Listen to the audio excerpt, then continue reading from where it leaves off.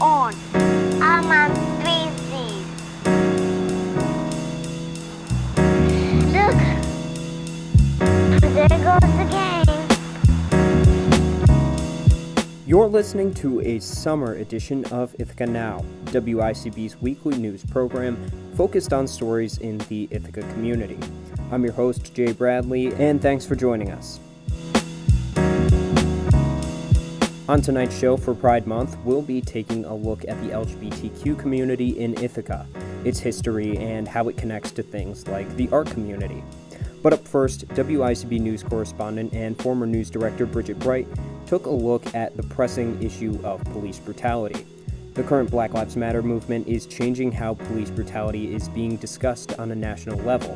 But here in Ithaca, community organizers have been having these conversations for years.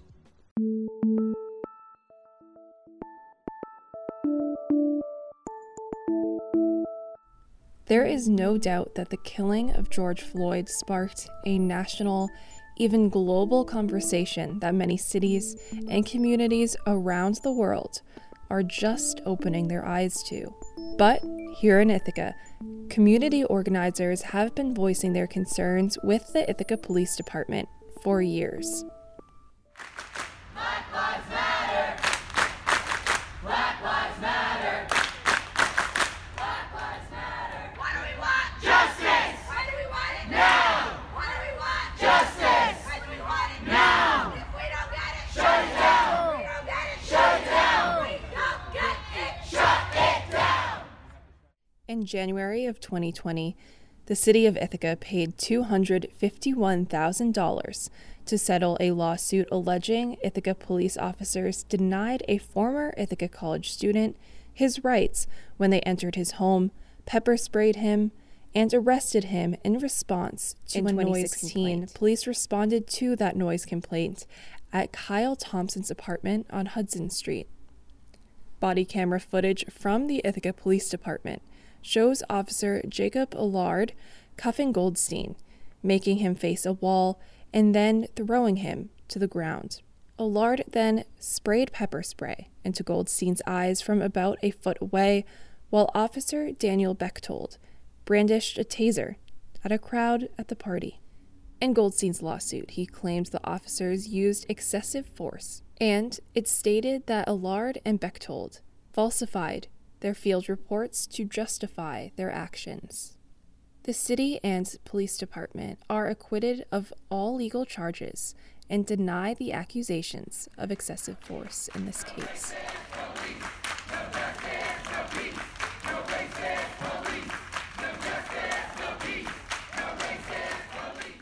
Kyle Thompson's experience does not stand alone. The much more public instance of police brutality in Ithaca is in the case of Rose DeGroat and Kaji Ferguson.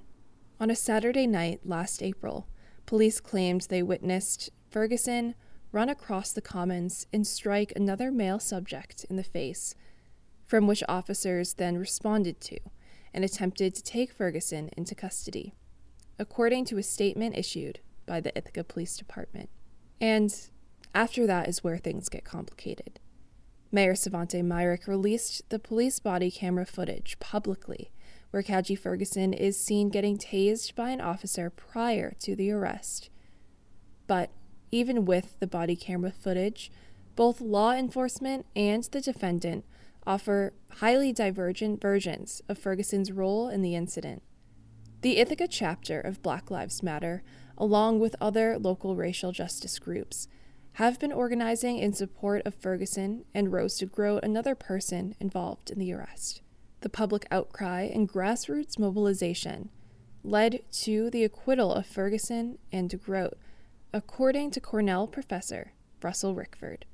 I spoke to Rickford back in the fall of 2019 at one of the demonstrations calling to drop charges against Rose DeGroat. What he said then falls directly in line with the conversations community organizers are having today now that the movement has gone global. Black Lives Matter is a movement that was really produced by young people, not only produced by young people, produced by queer folks, produced by black women, and produced by queer black women, right? So, I mean, I think what we're seeing is rather than a traditional sort of model of patriarchal leadership. You're seeing people that are historically on the margins that are taking center stage in terms of leadership. And that's very exciting because we're centering those issues, and that means a more progressive, a more transformative movement. In Ithaca, conversations of police violence and abuse of power have been happening in grassroots organizations for years. And now it is getting a new layer of attention and urgency. Other audio from this piece comes from a variety of local protests that occurred over the last few years. For WICB News, I'm Bridget Bright. You're listening to Ithaca Now on WICB. I'm your host, Jay Bradley. Continuing our discussion of police brutality, ICTV News Director Erica Liberati sat down with Eric Acree, director of the Africana Library at Cornell University, to discuss the recent events of police brutality and the Black Lives Matter protests that have been occurring across the country. This is part of ICTV's summer interview series. The full interview and more like it can be found on the Facebook page of ICTV News. And two of the big staples of Ithaca economy, Ithaca Life, are Cornell University and Ithaca College. You have college students coming in from all over the country, all over the world to study right here in Ithaca. And we've seen a lot of problems of institutionalized racism, not just at those two colleges, but at universities across the nation. So how do those schools do better? How do student organizations do better? How does the biggest part of the Ithaca economy and the Ithaca Life do better? Well, it starts with leadership. You know, it really starts with leadership. I can't speak to Ithaca College, but I can speak to Cornell. And the president, Pollock, she put out some strong memos recently, you know, forming committees within the library. The university librarian, who's like a dean level within the library, asked me to be a part of a committee, of a think tank, to deal with these issues. So the leadership has to happen on so many different levels, but people have to deal with it because you have a structure that's been in place for centuries of, you know, of racism. And so it doesn't change overnight, but the fact that we're now more openly acknowledging it and talking about it, you know, that means a lot, but a lot of it happens with leadership. And, you know, my question, there's a whole saying, there's a whole thing, at some point the cameras are gonna go off, you know, and you know, George Floyd's image is not gonna be played on our TV sets and all these other things. That's, to me, where the work comes in, once the cameras are away. Right now, you know, it's hot topic of the day, you know, and you don't want to be caught on the wrong side of history saying something. But my question, my challenge to everybody is, what will you do when the cameras, will you continue to work? Will you continue to advocate for change once the cameras are not in front of you now? Or it's not, now we got our sports back. Now we can go to Cinepolis and watch a good movie. What happens now? This is Ithaca Now. You're listening to ICTV News Director Erica Liberati's interview with Eric Acree, Director of the Africana Library at Cornell University. Yeah, absolutely. And one of the big things we've been seeing in terms of social media is people calling for white people to educate themselves. I see the book White Fragility behind you. And so what kind of resources does the Africana Library provide, not just for white people, but for everyone to really educate themselves? Well, let me say something around that. One of the things, like when I say I work behind the scenes, for example, one of the things I regularly do before this COVID-19, been doing it for years, I do an Africana film series at Lifelong Senior Citizen Center. And this is for more people are more towards retirement age or close to it. And I show these various different Africana style films, and it's really about teaching about Black history. And most of the people that come to that is white. And my attitude is to teach. Another thing I do on at least two of the boards I was in, History Center, we would do reading clubs. And I would bring forth the works of James Baldwin, among others. One of the books behind me, So You Want to Talk About Race, I was on Cinepolis board, and most of the people on the board are all white. We read that book, and I led a discussion with a good friend of mine around that book. So there's a lot of things that can be done. I almost forgot your question, but I don't know if I'm answering it.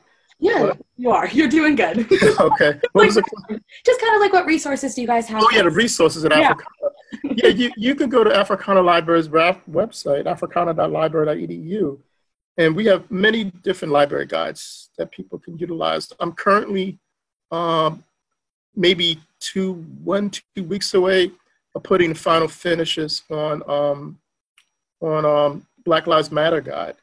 And the purpose behind that guide is to educate people around the issues that are being raised. And I think we have to be careful by segregating whites and blacks and Asians. Well, to me, we all need education in one way or another. And some people are in a different place. I know a lot of my black friends, they need help in terms of, well, how do I cope with when people keep asking me these same questions, or how do I, I mean, the racism is interesting.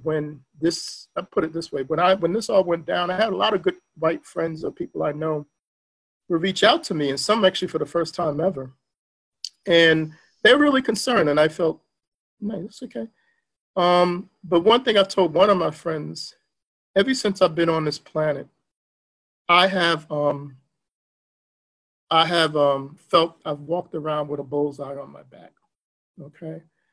And it's almost like you develop a second skin, because since I've been a teenager, there's different times in which I've suffered from police harassment, false arrests, and other things. And when they stop you, you know what you have to do. And that's the thing that angers a lot of us with the case of George Floyd, where he did follow the instructions. He did not resist arrest. He complied with what he was told to do, and he still died. So that's the thing that really angers so many of us, regardless of your hue of your skin. You watch a 21st century lynching right in front of you. They didn't hang him up by the tree. They basically pushed his neck into a curve and killed him. And we'll see what happens with that. I remember way back in the day with the Rodney King case. I was a keynote speaker. I remember the day when those cops were acquitted. It was the same night as Take Back the Night in Ithaca. I was a grad student at Cornell at the time.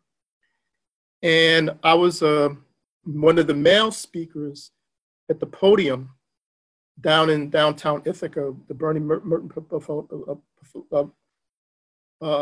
Pavilion, excuse me. And I was going to speak about, and I was going to be support of this need to end violence against women. And I was going to talk to other men, what are our roles in this? Such as I'm hoping what whites will do, what are their roles in addressing issues of racism, And I remember it was that day I found out that this cop I was livid. I couldn't talk about anything else, because here we had on film, at that time it was the videotape film, of this man being beaten, hit over and over again. And with Eric Gardner, we got that on film, from getting choked to death. And so now we'll see what happens. This one is a little different. I hope. But I'll wait until I hold out, because I've been down this road before, unfortunately.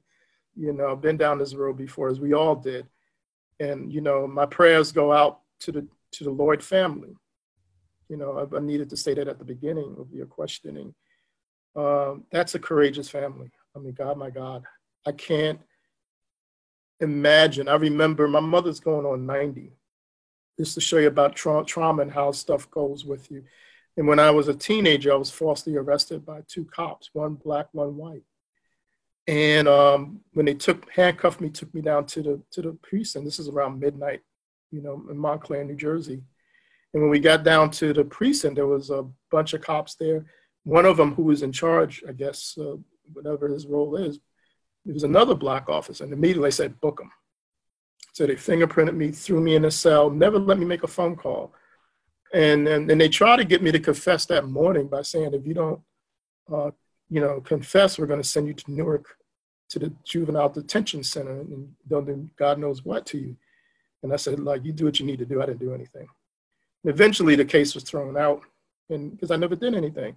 Fast forward now, many years later, talking to my mother, who's almost 90 years old, and that one black cop who was the arresting officer, he's currently still alive and he's running for some kind of political office. My mother started talking about him. I thought I had to get on my car to go down to New Jersey to calm my mother down. She was still, it still bothered her to this day. It's still like, I kind of let it go, but no, that was like, that's her child. You did this to my child. And you know, I just see it with her cane now. If she ran into this guy, you know, she's gonna, you know, so I can imagine, I can think about it, but what that family is going through, because that's your loved one, man. And thank God I wasn't killed, of course, but the stuff stays with you, man, you know, forever. You know, so I'm just hoping that my prayers go out to that family. What a family, you know, and you know, it just goes to show you, you know, does it take this much to show the world that Black folks were human? You know, it's just so sad all the way around. Yeah, absolutely. And thank you for sharing that story with me. That interview was part of the ICTV News Summer Interview Series. The full interview and more like it can be found on the Facebook page of ICTV News. While this June has not been what anyone would have expected it to be at the beginning of this year, it's still Pride Month. And while people have taken to the streets to demand justice and social action, it's also good to celebrate what the LGBTQ community has brought to our local culture and history. Correspondent and former news director Bridget Bright in 2018 took a look at the art community's intersection with the LGBTQ community. 2 weeks ago, I reported on the sentencing of Josie Barrios' murder. Josie was a transgender woman of color from Ithaca who was killed by her boyfriend last June. When I spoke with sources and those who knew her, they told me that Josie was well loved within Ithaca's LGBTQ community, and she was specifically known for her performances with the House of Merlot. The House of Merlot is Ithaca's premier drag performance troupe that perform bi-monthly at the Range in Ithaca. After looking into Josie's story and then the House of Merlot, I realized that there's more to the story of the intersection between the local LGBTQ community and local art. I found this on the local level in the drag community, but it's also true on Ithaca College's campus and in the film sphere in the area. First, let's talk about the House of Merlot. Like I said earlier, they are a drag performance group in Ithaca, but they are much more than that. One of their performers, Ray de Corazon, said that it's a community for people who love to perform and for people who love drag. Ray de Corazon is an Ithaca College student and a local drag king. He has performed throughout the Northeast and even internationally. He says his most memorable show was in Puerto Rico this January. Ray describes Ithaca and its drag community as unique. He feels lucky to have started doing drag here in Ithaca. They're super accepting to all types of performers as well. It's not limited to queens and kings, but there are like a lot of people that identify as kings here, which is cool. It's a cool environment that we have here. It's creates a lot of opportunities because, I don't know, drag is a thing that a lot of people in the LGBT community use to feel more comfortable with themselves, I found. Ray decided to do drag when he was searching for a place to feel comfortable in his identity. Campus, and it was fun, and it was like adrenaline, and I felt like I had accomplished something and pushed myself outside of my comfort zone, and I wanted to continue to do that. So I kind of expressed this identity that doesn't always get to be expressed. This brings me to the next realm of how art connects to the community in Ithaca. Ithaca College is nationally ranked as one of the most LGBTQ-friendly colleges in the United States.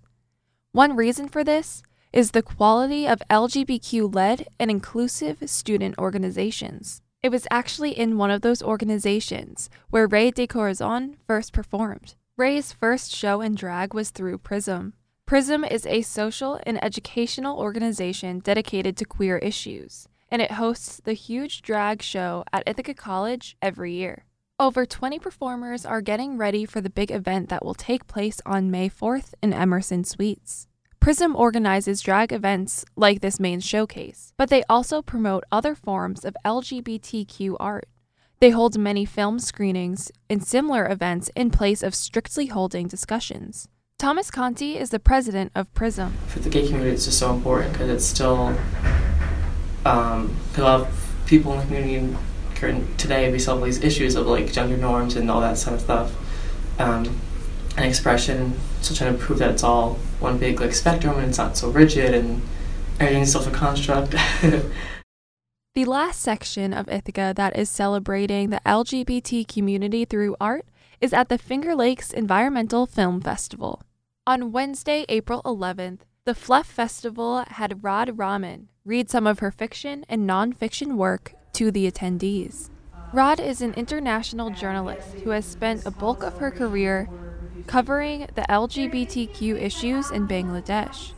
She spoke about her experiences of being the only journalist covering the murders of LGBTQ people in Bangladesh. She had a deep connection to the stories that she told. Two of the people who lost their lives were her close friends. She had a deep connection to the stories that she told. Two of the people who lost their lives were her close friends.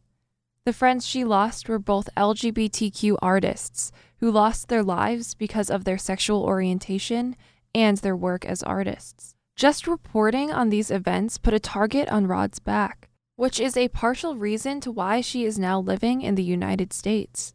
While she spoke about addressing this pressing international issue, she was standing in front of an art gallery with walls full of art made by transgender artists. 2 weeks ago, I spoke to the director of the Ithaca College Center for LGBT Education, Outreach and Services, Luca Maurer, about Josie Barrios. He said that for some groups, Ithaca doesn't seem as progressive and as inclusive as it claims to be. But art and expression and storytelling in Ithaca is vibrant, especially within the LGBTQ community. For WICB News, I'm Bridget Bright.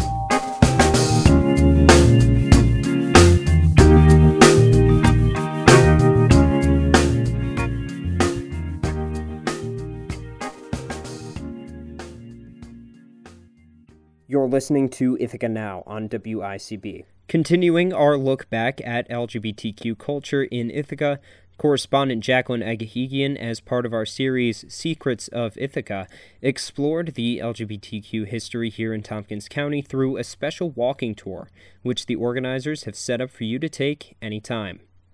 Love was in the air this weekend in Ithaca, and I wanted to know another secret of Ithaca in terms of love and outreach and community. I talked to then Luca Maurer, director of the LGBTQ Education, Outreach, and Services at Ithaca College, to give me a little info about a trail. But it's not just any trail, it is a special trail, a trail about history, community, acceptance, and love in Ithaca. Another secret of Ithaca. Hi. Sorry, now I just hit things. Okay. No, it's totally okay. Hello. Hello. So what is the LGBTQ walking tour? I'm glad that you're interested in it. Last year, a group of students and alumni and myself from the LGBT Center got together to document some of the rich history that is all around us on our campus and in our local community that has to do with LGBTQ life going way back into the 1800s and 1900s. Really? So what is the history with that in Ithaca? There's a lot of history. First, I would encourage anybody that's interested to visit IthacaLGBTQHistoryTour.com, which is our dedicated place where we put everything that has to do with the history tour. We have documented 32 historic sites over 7 miles in Ithaca. Each site has unique and important LGBTQ history associated with it. And anybody who's interested can see more information at IthacaLGBTQHistoryTour.com. But the easiest way to experience the walking tour is to download the free Pocket Sites app. That's Pocket, SIGHTS. And it runs as a self-guided tour within the Pocket Sites app. And so wherever you are on campus or in the community, you can open up that app, go to our tour, and either take the tour from beginning to end or put it in sort of seek mode, and it will find the nearest LGBTQ historic site to where you are standing. So if you're downtown waiting for get your lunch or your dinner, or you're on campus and you have a few minutes and you're like, I wonder what LGBTQ history happened here.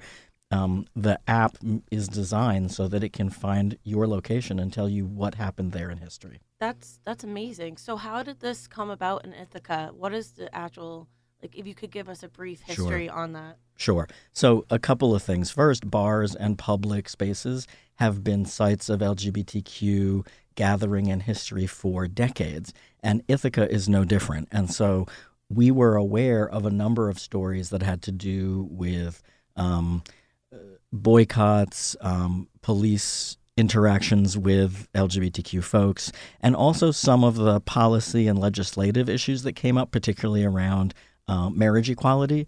And lots of those things had their start here in Ithaca. So, really? Yeah. So like the whole story of just the LGBTQ history is Ithaca is a main part of that. Ithaca is a main part of that. So from the late 1980s and early 1990s, when Ithaca was one of the first cities in the United States to enact non-discrimination law, to the fight for marriage equality during the 2000s and the 20-teens, Ithaca has always been a site of resistance, resilience, and LGBTQ folks and allies getting together to try to make a change.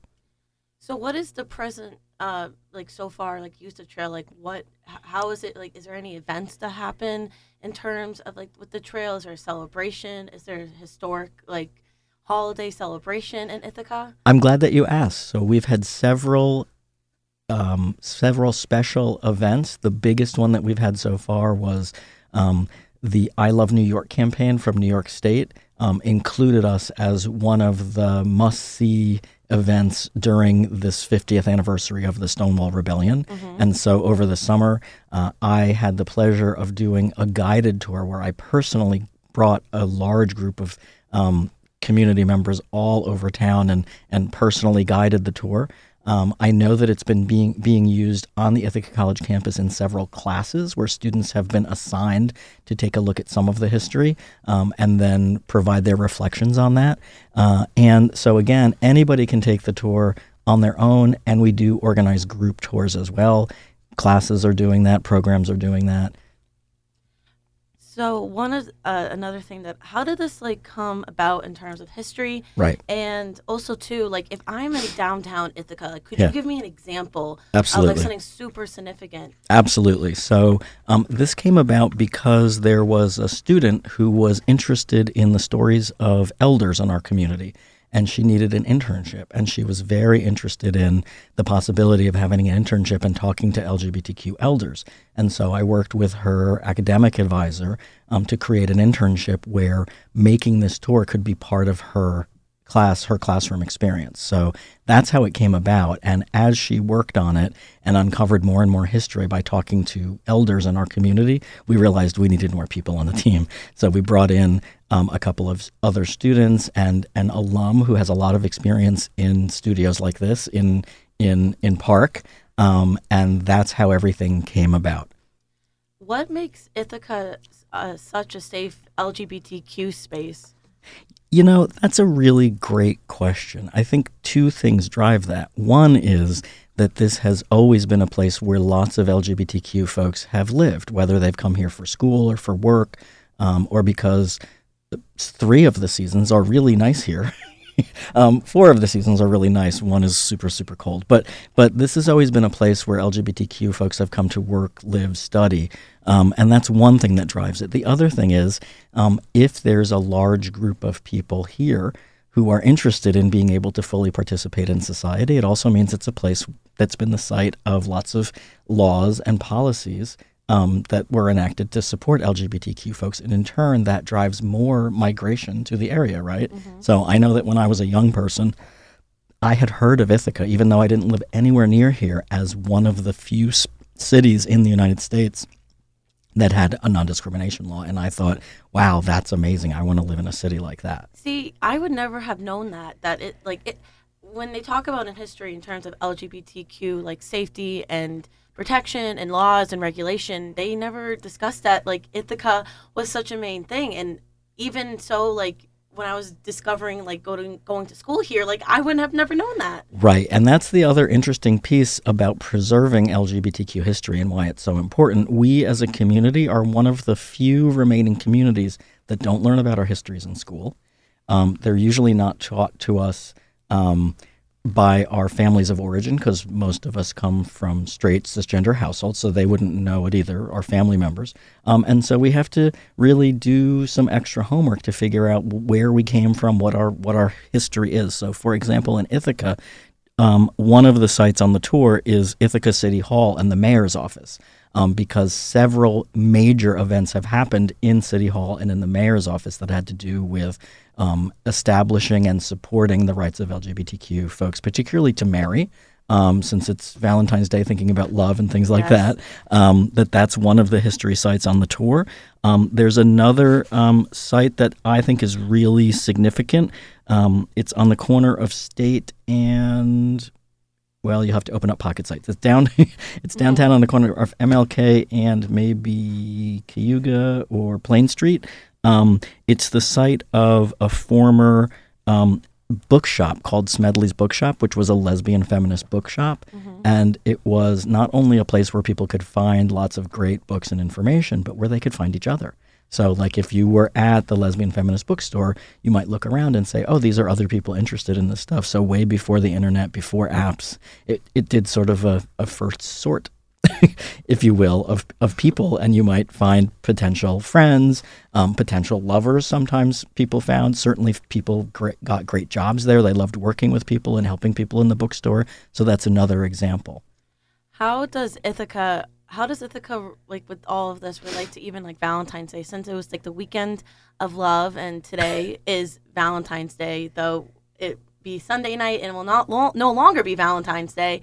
How does this relate to like love in the air in Ithaca? You know, that's a great question. So I think, like I said, I think a lot of this goes back to the idea that we as LGBTQ folks, we are here because of our resistance and our resilience. And I really think that resistance and resilience are ways that we show our love for ourselves and our love for each other, right? We have to sometimes, because society still involves discrimination and stigma and homophobia and transphobia and biphobia, I think that the skills that we develop as folks who are part of marginalized groups help us, like I said, give us a head start on compassion and generosity and hope and love. And so sort of big picture, we are part of a group of people that have been fighting for our right to love for generations. And so that's sort of that piece. And then, of course, the other piece is, it's Valentine's Day and we live in a place we stand on the shoulders of folks who made this history during times when it was much more difficult, where you certainly there weren't any legal protections for your relationship. There weren't any legal protections to prevent you from being fired from your job if somebody thought you were gay. And so we know that people right here on our campus and right here in our town have prevailed when circumstances were much more hostile. And that gives me hope. And again, I don't know what love is if it's not, like I said, hope for things in some way to be better. And finally, as someone like me, I'm a cisgender straight woman. How can I get involved in the community, and even with this trail, to even get like a bigger picture of the LGBTQ trail, or just even the community spreading like love in Ithaca? I think that's a great question. So one thing that I really encourage anybody to do, like I said, is open that app, and you don't have to take the whole tour. You can just take a look at some of the sites. You can put it into virtual mode, and you don't even have to go outside. So on a day like today when it's 10 degrees outside, you do not have to leave the comfort of your home. You can put it in virtual mode, and it will take you virtually to all the sites. You can see photos and video, hear stories that happened.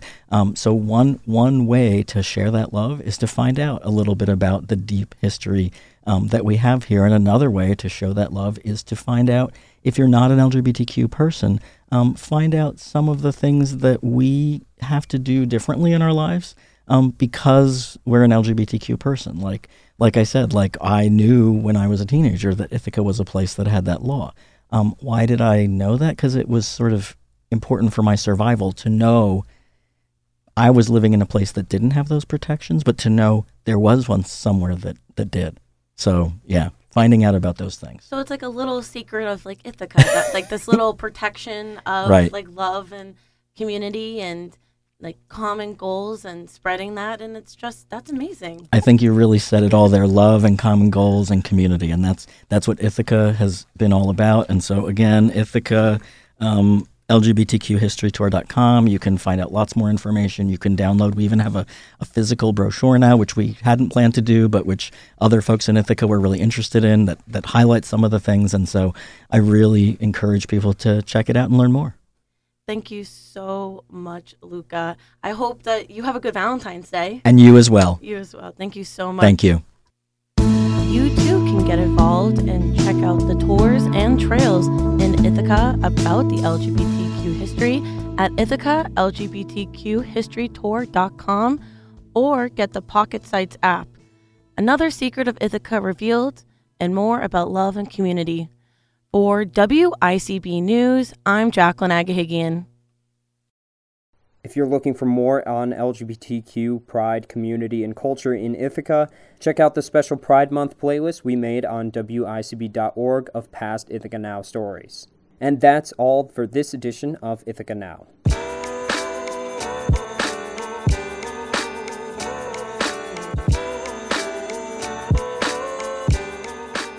You can listen to all of our stories on WICB.org, and if you'd like to listen to past shows, follow WICB on SoundCloud and subscribe to Ithaca Now on your favorite podcast app to hear this show wherever you'd like. And subscribe to The Latest to hear our daily newscast every weekday wherever you listen to podcasts. Just search WICB News Presents. For more updates throughout the week, follow us on social media. Search for WICB News on Twitter, Facebook, and Instagram. Oh, and before you go, we have some thank yous for tonight.